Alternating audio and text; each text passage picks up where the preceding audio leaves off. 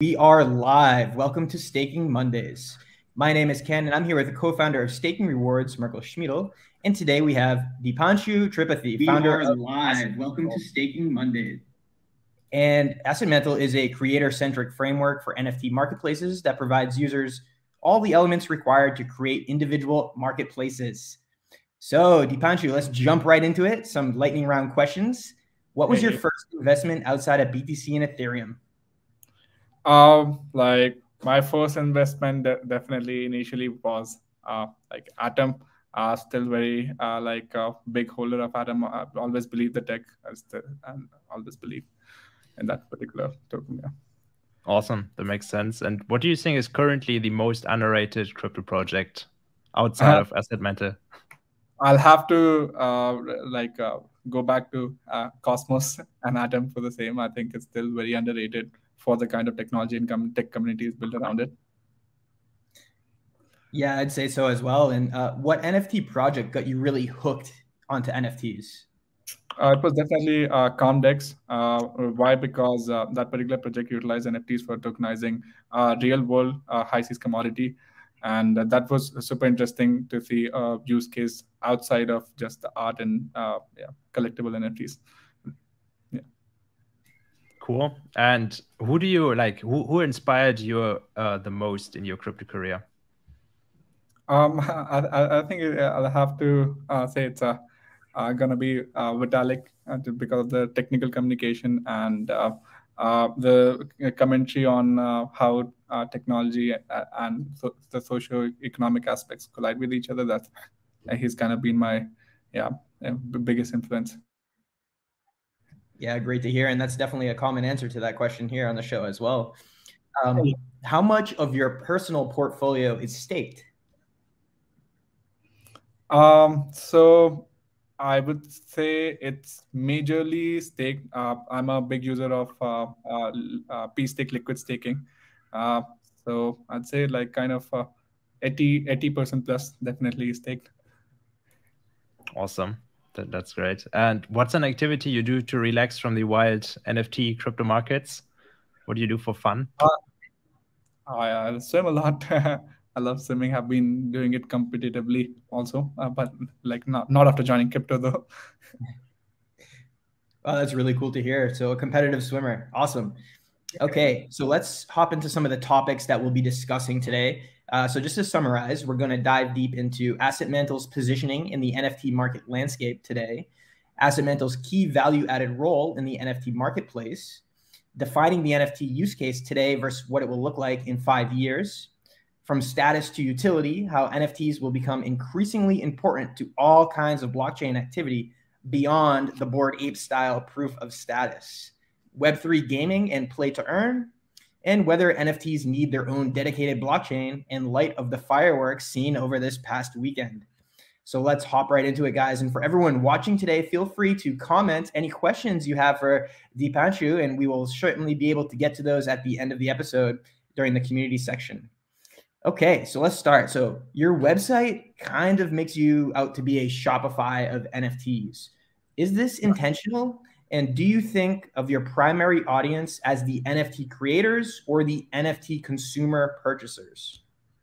So like the biggest problem I think I've seen with respect to adoption of like the blockchain technology, Web3 technology in general, has been the friction that the non like crypto or non crypto native people have to like and the learning curve that the people have to go through before they can make their first make the incentive for participating in the ecosystem. And that's especially true for creators. Like, why should a creator have to know like what gas fees is, what Web3 is, or how much what a private key or seeds are, how to secure them, and like learn about all of that stuff, right? They should only worry about like what they're good at, which is creating art and creating awesome and beautiful art, right? So majorly we wanted to like reduce the whole like friction that the creator community faces, which is a the learning curve, b the cost it involves, c the technical know-how it requires, to build a marketplace. So that's why we initially are very creator centric, and trying to get as many like new entrants, not only from the creator side but also from the collector sides who are not crypto native, making it very easy to step from Web 2 to Web 3. So yeah, the primary focus right now are definitely creators, initial phase, and then later on we're going to shift towards community, which is going to be and going to stay focused on curation and discovery and marketing.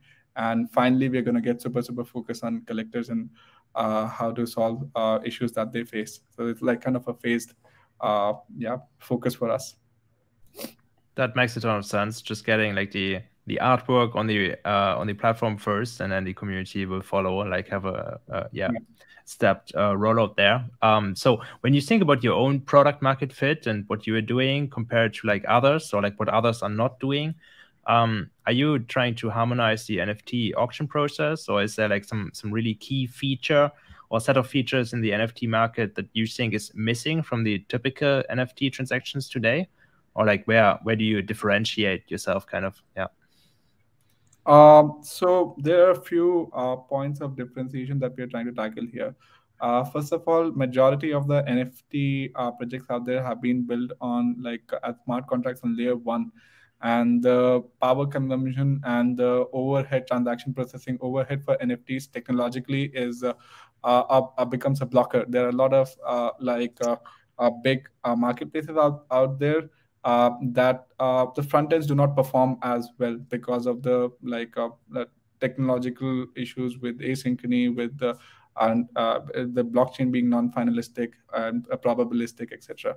So that's one thing that we're trying to solve, bringing like the Tendermint core consensus engine into picture, bringing low gas fees, bringing in finalistic, like quick finality, non-probabilistic transactions.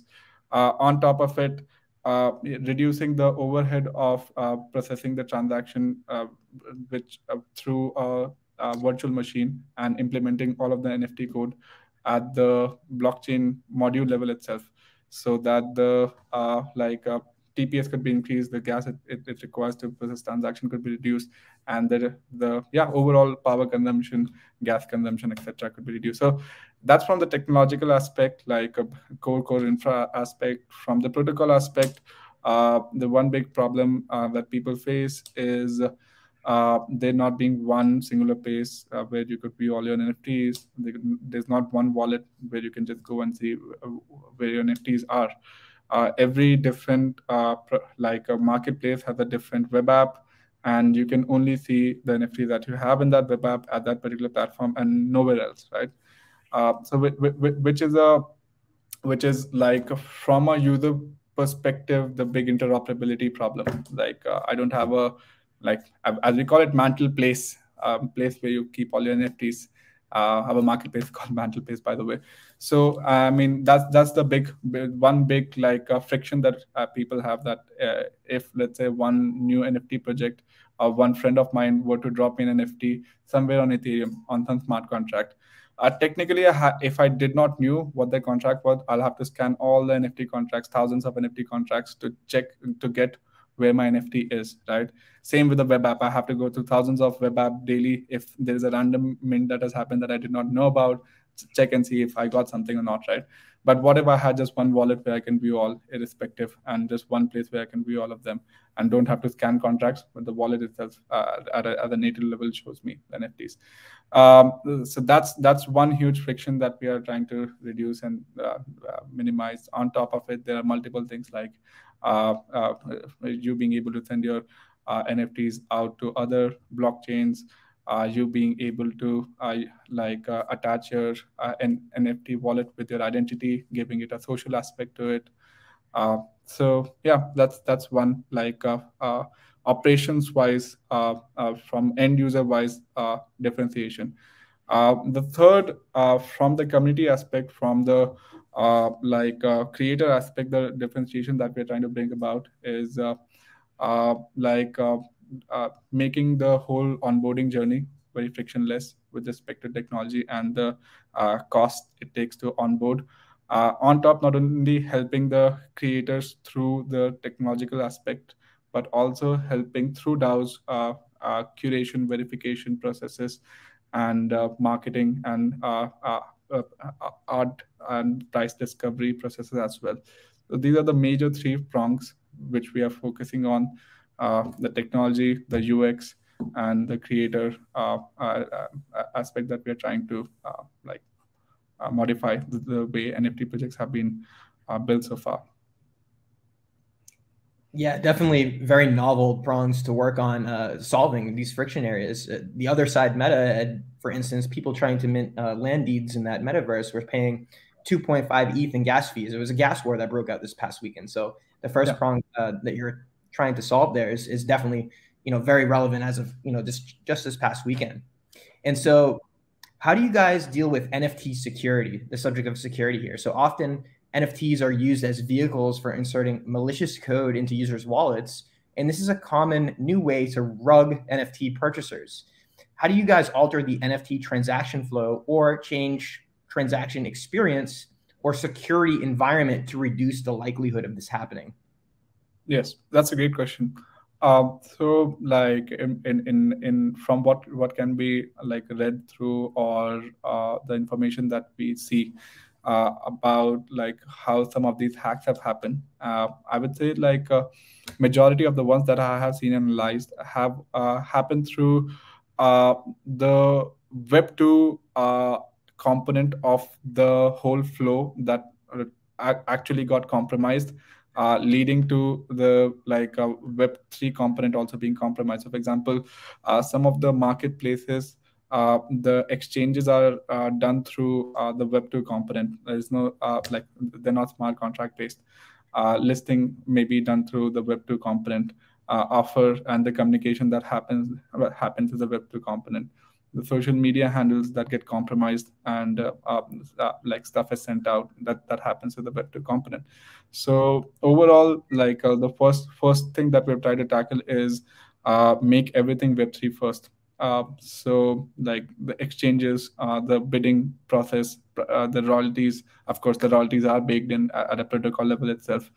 All of these components have been defined at the Web3 level to reduce that one piece of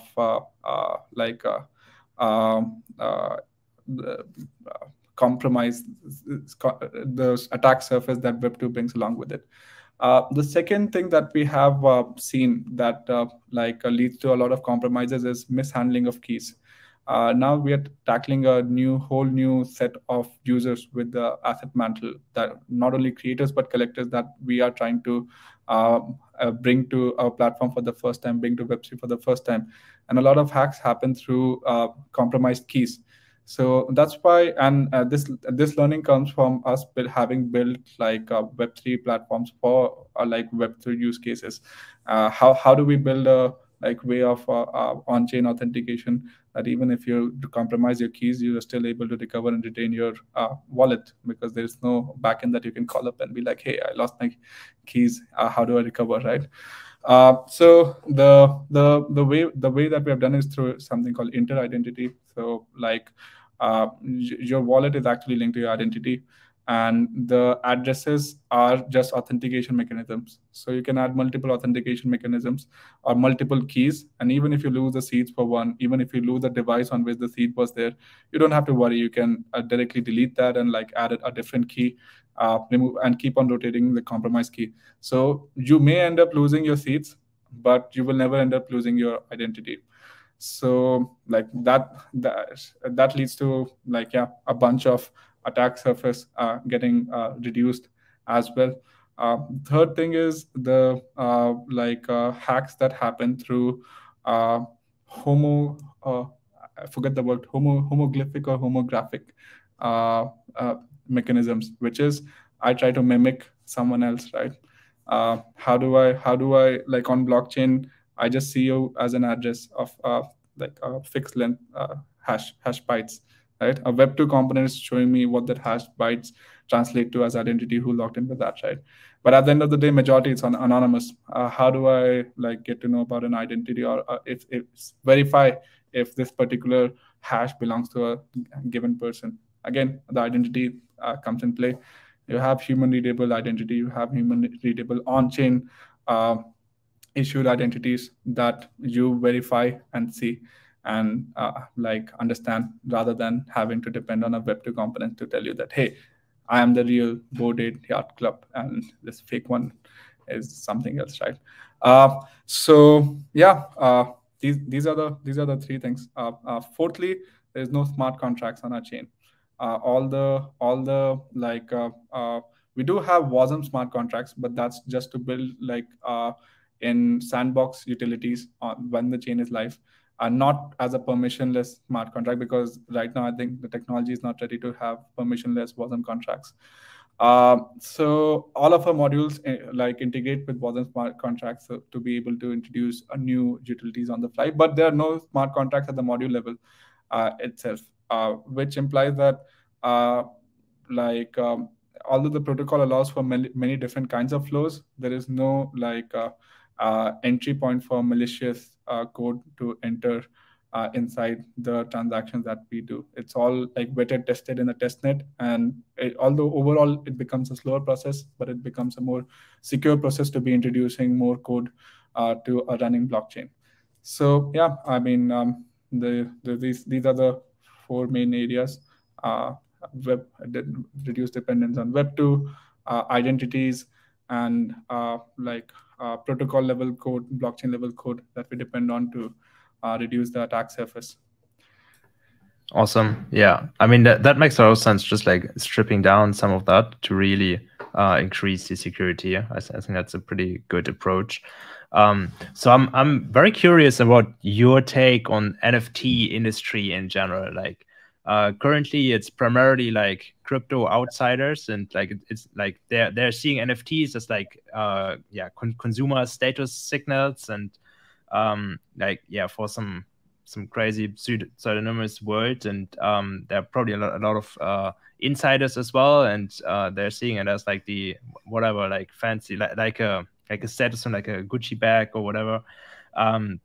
And like, what do you think about the general market outside of like NFTs as status symbols for this world? Like, for example, as KYC passports, or like royal enabled digital art, on-chain credit scoring, and all of that stuff. Like we did some experimentation with that at Stake Awards too, where we just created some NFTs and sold them as like advertising slots, so you could claim the NFT and claim your advertising spot with that. So like there's so much more to it, and where do you see the industry heading towards to, and what's the role of AssetMantle in there? That's a like awesome question, really, because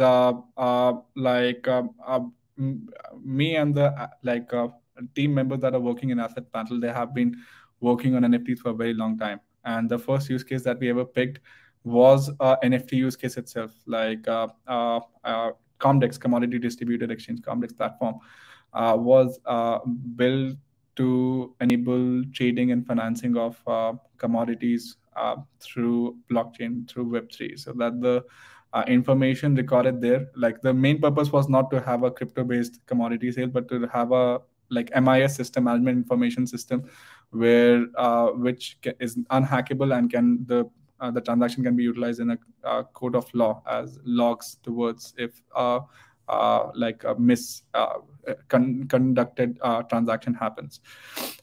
So those NFTs were huge. Like they used to, like some of the NFTs used to have like 70 different fields on top of them, and would have like, and PNCs, different PNCs, 1,000+ different ways in which like exchange could happen. And in fact, when we started building the project, we did not even like know that the term NFT was a thing. We just build it out as like data objects, as models that like you would build in a like MVC project, right? And yeah, that platform is right and working right now, and like doing a lot of transactions at the same time. And that's where we started from. Like, even Cosmos ended up publishing an article which acknowledged our team as the first in the world to do a NFT IBC, non-standard IBC transaction. and when we were building AssetMantle, we had in mind all the different kinds of use cases that NFT in future should be able to accommodate for, not just the like current use cases that we see in terms of art and collectible uh, with some attached utilities. But at the same time, like we were a little early with respect to that, and the kind of utilities that we built in, not even exposing all of them with the first iteration, keeping it simple, only focusing on the current use cases which are prevalent, which is like art and collectible based use cases. But our platform is built out to enable use cases as complex as commodity trading, and we call it a multi-tenant platform, which implies that multiple different kinds of like use cases and platforms could onboard on top of it as a like a persistent layer, and utilize it to store the digital assets ownership and enable workflows that could be as complex as a high-fee commodity trading workflow. Uh, uh, so that's the first view, that the use cases are not only limited to just collectibles, but it should basically allow for like any asset to be like represented on chain and at a cost and a TPS that like literally if you wanted to have like let's say all the vehicles all on chain represented as NFTs, like you should be able to do so, and like enable things like let's say mutable aspects or privacy along with it. The second thought on which NFTs are valuable and which are not. So like yeah, in the past, like we have been building like AssetMantle. The first demo was actually built out and like made public in last year's like December. So like, but at that point there were no like buyers for NFT. There were no people who were bullish on NFTs at all. So we like kind of put that on a back burner, and right now we see a huge explosion, a Cambrian explosion of NFT projects, and even people are trying to are struggling to understand like what do NFT actually mean and what the value is. So like I thought about it a lot as well, like what does constitute valuable NFT. When cryptocurrencies came out, the general populace used to call it like magic internet money that only the internet nerds use. It has no value in real world and will never have a value in real world. And look at us now, right? In 2022, it does have value. Now we know. NFT is the same thing. People call it receipts of like Web2 images, on-chain receipts of Web2 images that you bought, which I do not hold any value. But like, yeah, I mean, 2030, who knows? we, he would not be repeating us the same statements. But through my analysis, what I've understood is whatever is not on chain is not valuable in the long term. The thing that gives value to an NFT on chain is its unerasability, or like how do I put it? It's non-ephemerality, right? If I buy an image on top of Web2, like it may not exist like let's say the next 1,000 years, but the Bitcoin that I bought, $0.0011 worth of Bitcoin that I bought would be maintained in my account for the next 1,000 years if the Bitcoin chain is live, right? And the same guarantee should be given with the NFTs that people are selling. But majority of them do not come with those guarantees. Majority of them come with Web2 resources that definitely will not last maybe next like 2 decades, let alone a millennia. So yeah, I mean, I think whatever kind of data can be put and be valuable on chain, that is only on chain and not dependent for its majority part on the Web2 aspect. That's what I would call a true valuable NFT. All right. So your assessment is basically like most of the hype and status signaling that's going around was like the Bored Apes of the world and stuff. Like that's like it's a hype right now. It will go away, and we will go more towards like real like blockchain utility NFTs, where the use cases of an NFT are like really in the center of the actual objects. Is that right? Like this is where you see, like, for the next years the industry heading, or? Absolutely, that's where I would see the industry heading, and I mean the history repeats itself, as would, like, if you were to look at let's say mobile applications when phone came around, or like websites when the internet came around. A lot of them were considered valuable just for their association to the new technology, the internet, or being a mobile app or something. There was a huge bubble around mobile app startups. Majority of them like won't even do anything. Like the peak of it was, I guess, there was this one app that I saw that you can add friends to and just send a bro to them whenever you wanted.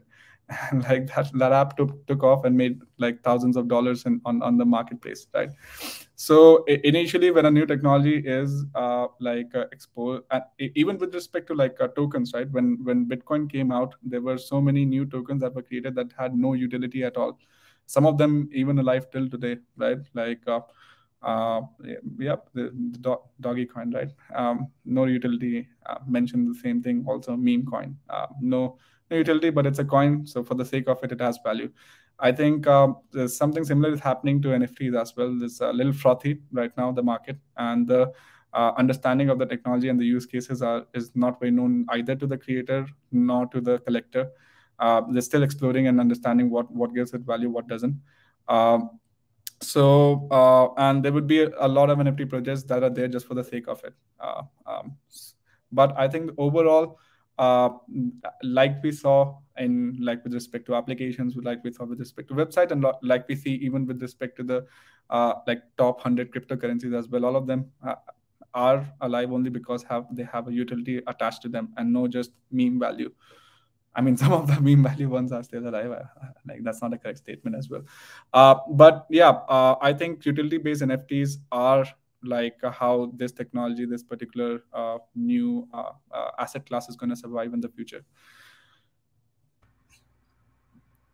Yeah, and I guess one more open-ended question. What do you think about this play-to-earn aspect of the NFT economies around Web3 gaming? Do you consider that to be utility, or what are your thoughts around play-to-earn?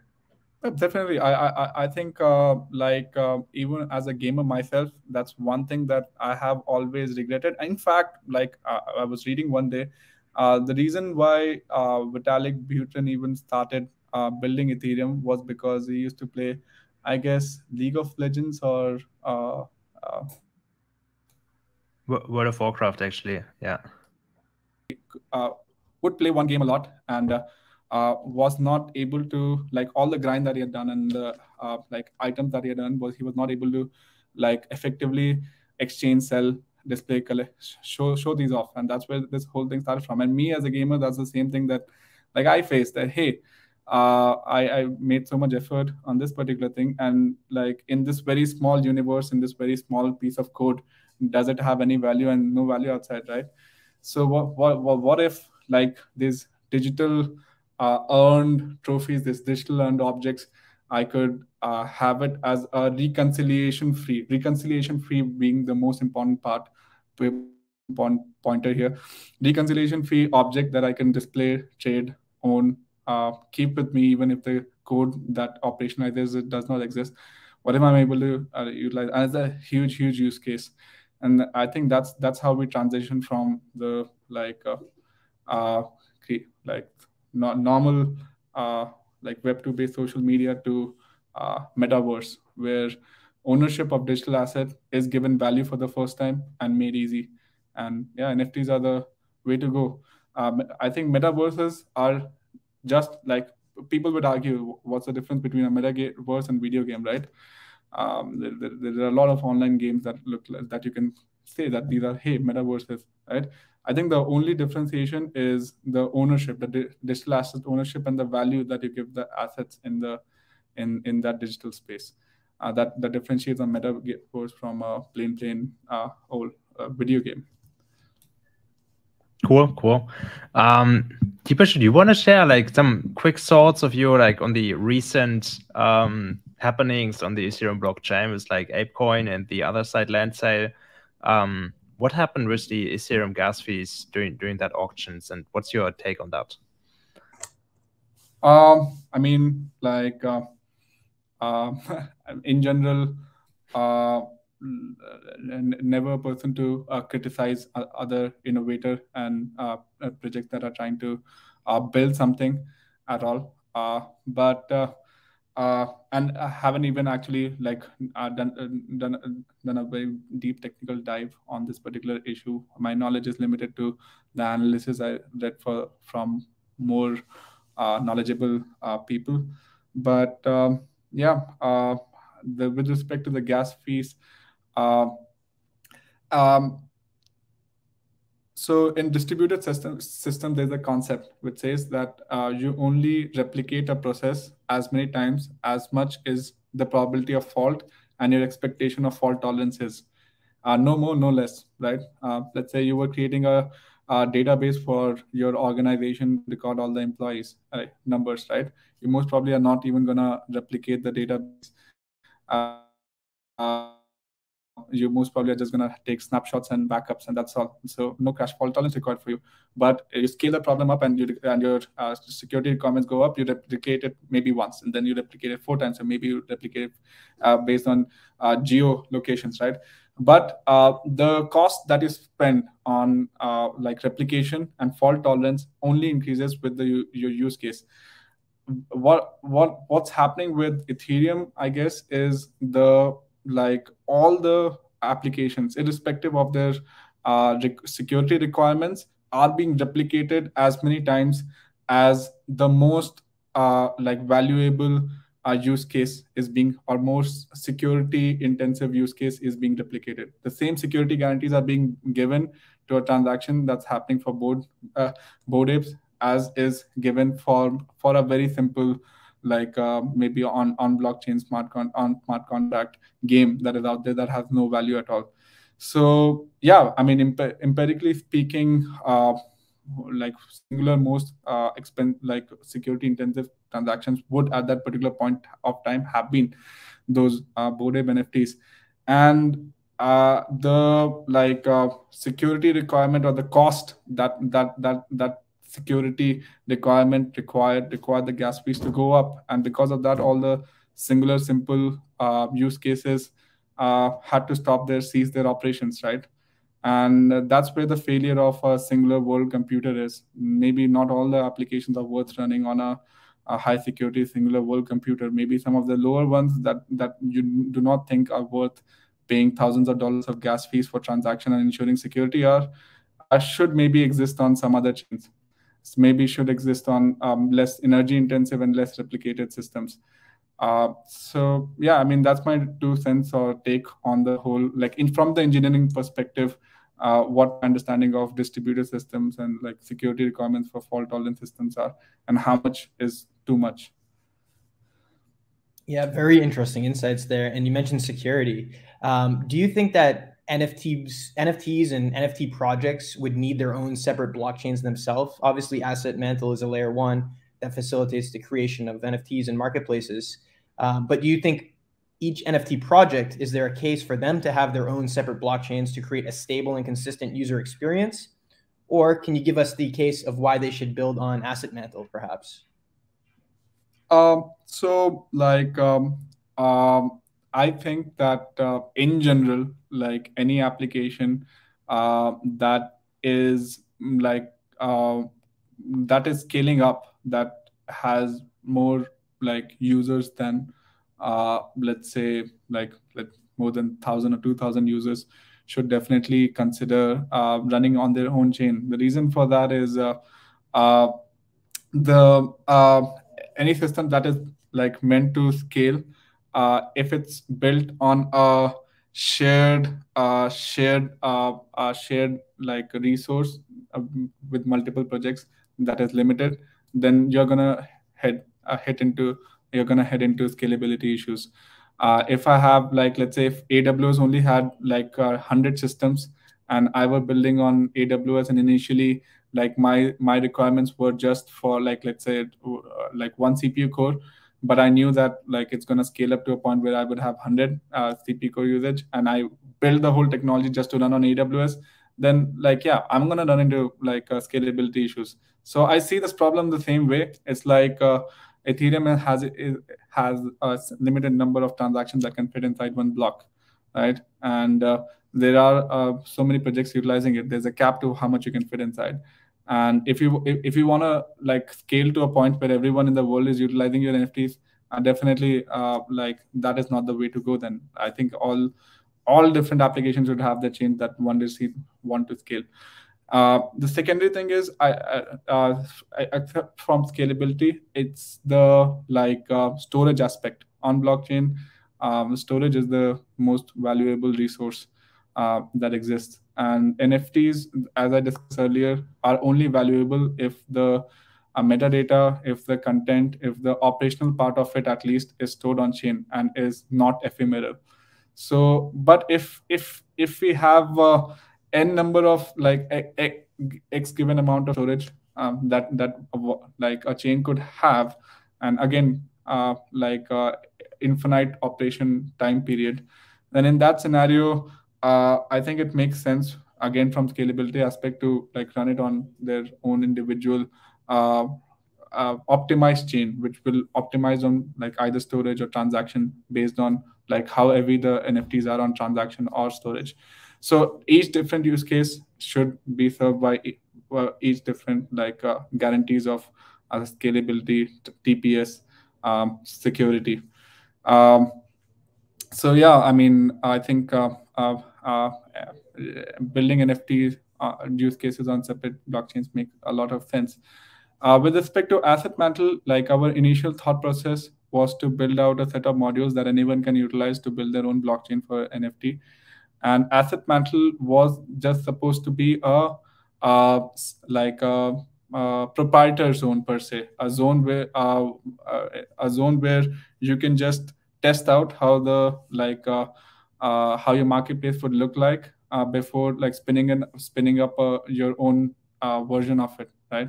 The kind of like before you make your own website, custom website that has more utilities, you first most probably utilize some online editor that gives you like close to what your requirements are, the website that works.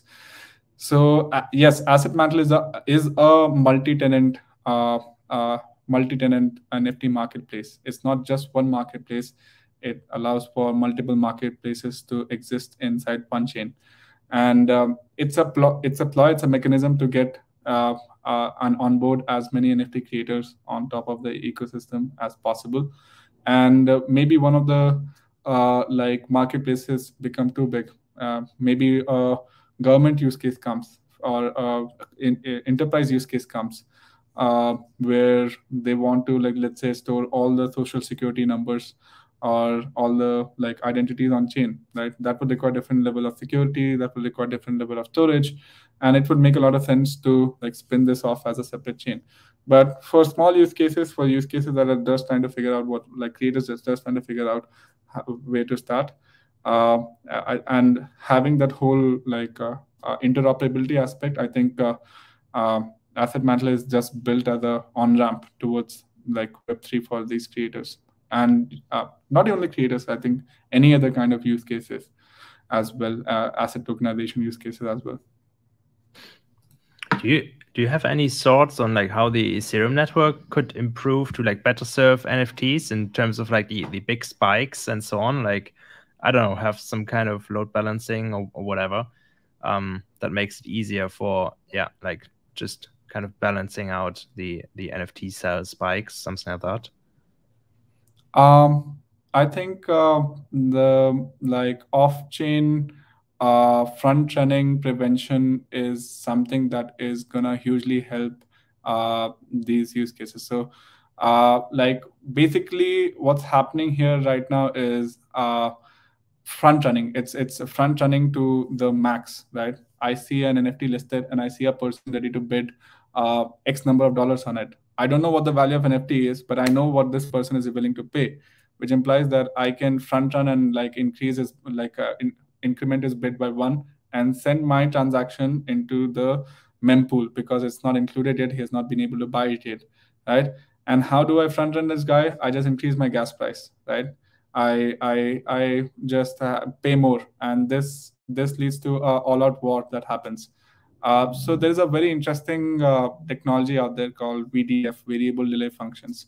So how they work is you expose the hash or the secret, or not a secret, identifier of the thing to be auctioned first, and then off chain at your end, you have a mechanism to do computations that are non-parallelizable. So, for example, routing a number is non-parallelizable. However many cores you have, the routing process is taking a root over of a number is always gonna be time dependent more than the core dependent, number of cores dependent or thread dependent, thread bound, time bound, and thread bound operation. So you take this identifier of the thing that is supposed to be auctioned, and then you start doing operations on top of it. And if you observed and made a bid first, and you did more number of iterations, whenever you are submitting the transaction, the gas doesn't matter. The person who did the most amount of iteration should be the one that is considered for buying the NFT, because he has submitted a proof that he has been observing and he had made the bid before anyone else. So that's a front-running mechanism that I think can solve the whole gas wars that are happening right now in Ethereum. Yeah, it seems like a very elegant solution that should be deployed. And I almost wonder, now we can shift gears into the Mantle stake drop. So this was, a very successful way of distributing the Genesis drop of MNTL. Can you tell our listeners a little bit about the stake drop in your perspective? Why did you choose to do it the way it was planned and executed? And are you happy with the results achieved? Yeah, definitely. Right now on just talking about the results, and there are some positives and there are some negatives as well. So talking about positive, right now we have 84,000 wallets, and the transactions that we have done in the last two weeks is soon approaching 1 million transactions, and it's a 2-week-old chain. So it's only been because a lot of people interacted with the blockchain. The issue that happens with majority of the airdrop is majority of the airdrops mechanisms are based on snapshots, and there is no control or there is no effort that one person can put to be or be able to predict what chain and what snapshot are going to be taken, right? Either you keep your assets illiquid and just lock them away and forget about it to make the most amount of airdrop in the project that you're interested in, there's not a lot you can do in those airdrop mechanisms. You're lucky is like a lottery, and what do you do with a lottery? You generally treat it like such. You treat it like free money, right? You did not want it, someone gave it to you. That's the first problem. The second problem is the number of users, right, that are maximum in that airdrop. If you're taking a snapshot, total number of users at that particular point of time on that project are the users that you're going to get, no more, no less, irrespective of who would wanted to have participated or if your reach could have been bigger, better, right? So if the airdrops are always based on snapshot, the total number of users in the ecosystem are always remaining a constant. Those who are in, there's no place or point of entry for new people, right? Which is wrong. The whole purpose of airdrop is to give access to people to be able to try your platform, right? So that's why we picked a mechanism which is not based on historical data or a snapshot that no one has control over. It's dependent on it's live. All the calculations are done live. And there is a game aspect, a gamification aspect, and there is efforts that you can put to be able to ensure more number of rewards and place for entry for new participants as well. It's not just bound to only X number of constant airdrop holders that are in the ecosystem and have been getting the most out of it. And that's why I think stake drop mechanism was kind of innovation wise good thing that proved itself with respect to the number of transaction and wallet that we achieved. But at the same time, implementation wise, I think we did not expect the scale at which we got responses. We were expecting somewhere around 1,000, 2,000, 5,000 wallets to participate per chain, but in Cosmos Hub we got like 65,000 wallets. Now the amount of time, the engineering wise, it takes to like process one block, we only optimized it for like 10,000 wallets max, and then we got 65,000 wallets. So we're processing started getting delayed, and the people started getting confused and angry, and like if you FUD, people started fudding the project. And yeah, I mean, that's the negative side of the whole thing. Like uh, as we put it, like fail successfully.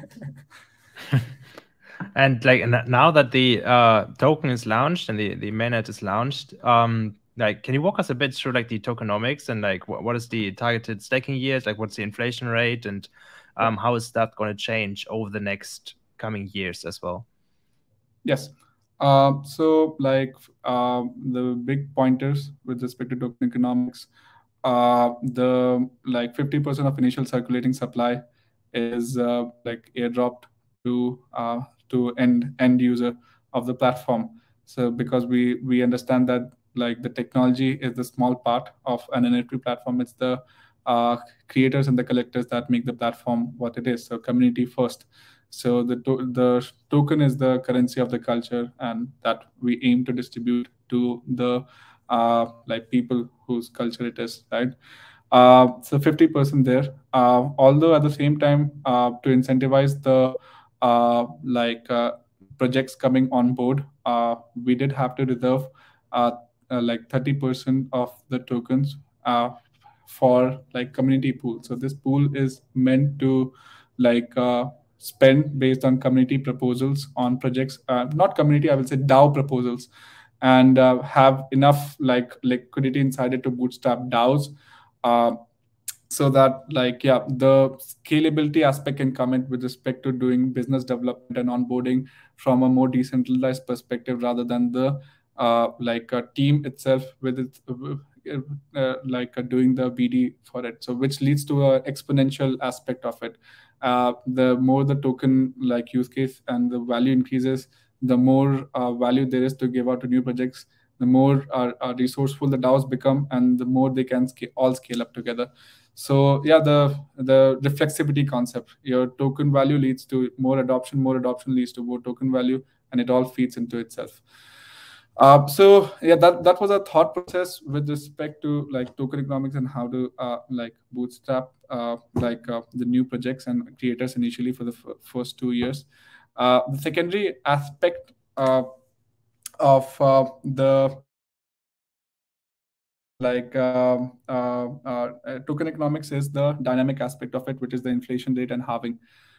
So the team is gonna like planning to commit to this particular project, as we have been working for it the last 4 years, and we aim to work on it for the next 20 years, as well as AssetMantle as the AssetMantle development team, part of the AssetMantle development team. So the inflation schedule is like set for the next 20 years. The halving happens over the next end of 20 years. And by that particular point of time, we expect the fees on top of the chain to be enough to support the validators and the POS the consensus on top of the chain, uh, so that the inflation aspect does not come into picture. Initially, the inflation is set to 75%, and it's set to half every 2 years. So, so the initial inflation has been designed in such a way that like the distribution happens to the initial the majority of the tokens are not with the people that initially hold it. Majority of the people tokens are with the people who are staking it, and this ensures like a more equitable distribution of the token. The people who are like sticking to the token, holding the token, are the one that become the recipients, and the people who are trying to rug the token or trying to exit the token are the ones who like never become overall in the overall like picture, the bigger holders of the token. So that's the viewpoint and perspective we had with respect to like inflation, and halving was with respect to the chain getting to a point that it becomes self-sustainable with respect to the fee generated on top of the chain for the chain operators to be profitable while like running the chain. Yeah, thank you for that explanation. And there will be also more information available on the AssetMantle profile page on staking rewards in due time here. Now to get into a question about the Genesis creators that were selected. Can you tell us a little bit about the process of selecting the Genesis creators and maybe who your favorite project is amongst them? Mine, for instance, is Mantle Monkeys. I can't wait to see these come out and see how the Monkey DAO plays out as well.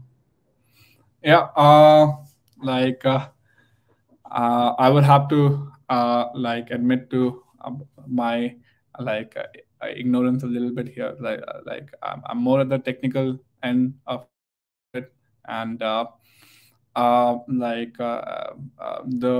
creator onboarding. Like I know my code, but I have zero capability to like understand or curate art or rate it at all.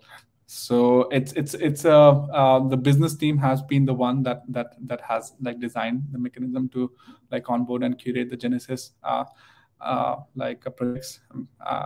So I don't have like a lot of views into like how and why, but our the overall idea and the direction, the vision that we onboarded with was these that we want like new creators to come on board, the ones that have never participated in the web3 ever or have created NFTs ever. So creators that were I mean, the distribution channels are not very well built for creators right now, and Web3 just enables them to take ownership of their distribution and royalties.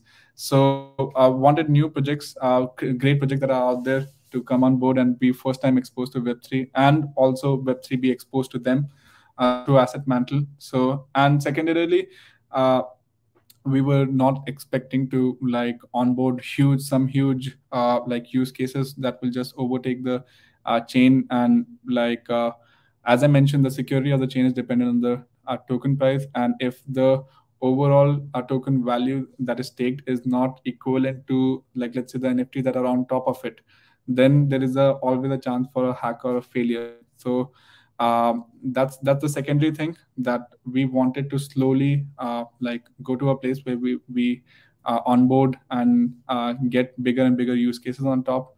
Having said that, like the Dobbin Alpha, we have got Christie's that is set to like start utilizing AssetMantle as well as a big use case coming on top. So my favorite project from Genesis creators, I really enjoy Mantle Monkeys as well. Mine I would say would be like my I really like that particular project. So yeah. All right. Nice. Yeah. Just check it out, guys. If you're listening here, make sure to check out the projects on AssetMantle. And can you give us like one piece of advice you would give for new NFT investors, or like for any NFT investors? Like, what's one thing everyone should keep in mind when investing in NFTs? The value of NFTs, I think, come from a few aspects. One of them is the rarity aspect. If like there are X number of NFTs only that are going to exist, then definitely that gets. I mean, any asset in the world, the value of it comes from its rarity. So rarity is one aspect. The second aspect is who created it. Like a human being can be considered like a limited set on its own, right? Limited production person on its own, mint on its own, right? As a human being, maybe I can write X amount of code in my lifetime, and similarly, an artist can only produce X amount of art in his world. So that rarity again gives the work its value. So who created it, the rarity of it, and how much of it is on chain versus how much is on the Web2. Like how much can be operationalized on chain and what utility can be given to you on chain, not off chain. Off chain utilities can be retracted back. TNCs apply, as they say. But whatever is on chain is like what's going to stay forever, right? Or the blockchain guarantee that it's going to stay forever. So yeah, I think these are the three aspects that someone should be considering while buying NFTs. Well, we certainly appreciate the rarity of you coming on the show here and explaining all the topics you have today. I guess to wrap up, just one last question before we get into the closing statements here. Is there any announcements you want to break live on the stream here today? So with respects to announcement, yes, there are a few to make. Like, of course, starting from the obvious, we have got our like mainnet live, the wallet and explorer are live, the website is live if anyone wants to check out. The claim process for Osmosis LP providers is live. The 2 out of 5 missions are live. The third one will come live tomorrow. The proposal for Osmo incentivization for the Osmo mantle pool is live. So like Osmo holders, if they want to vote on it, or whatever direction. So that's another thing. And on the 12th of May, we are going to have our Genesis creators releasing their NFTs for lazy minting on top of the platform. So yeah, 12th May is the big announcement, I would say, that has not been like put anywhere else right now. Awesome. Thank you so much for breaking that live on today's show. So look forward, guys. A lot coming up in the next 2 to 3 to 4 weeks here for AssetMantle. And again, it's been so great having you on the show here today, Deepanshu. If you could just give the community watching a place where they can follow you and learn more about the stuff that AssetMantle is working on. Yes. So like my handle is right on the screen, Deepanshu DR, and I go by the same username on all the platforms out there, LinkedIn, Twitter, Telegram, Instagram. It's all the same. So yeah, I mean, but the more important one is the other one on screen, that is AssetMantle. Again, AssetMantle goes by the same tag everywhere.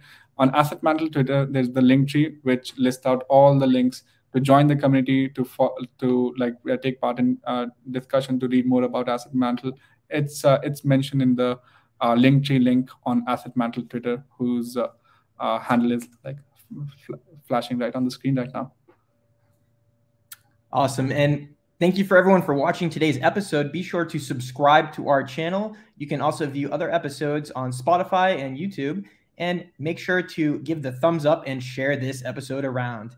As always, guys, happy staking and take care. Thanks a lot, guys. Cheers. Thanks.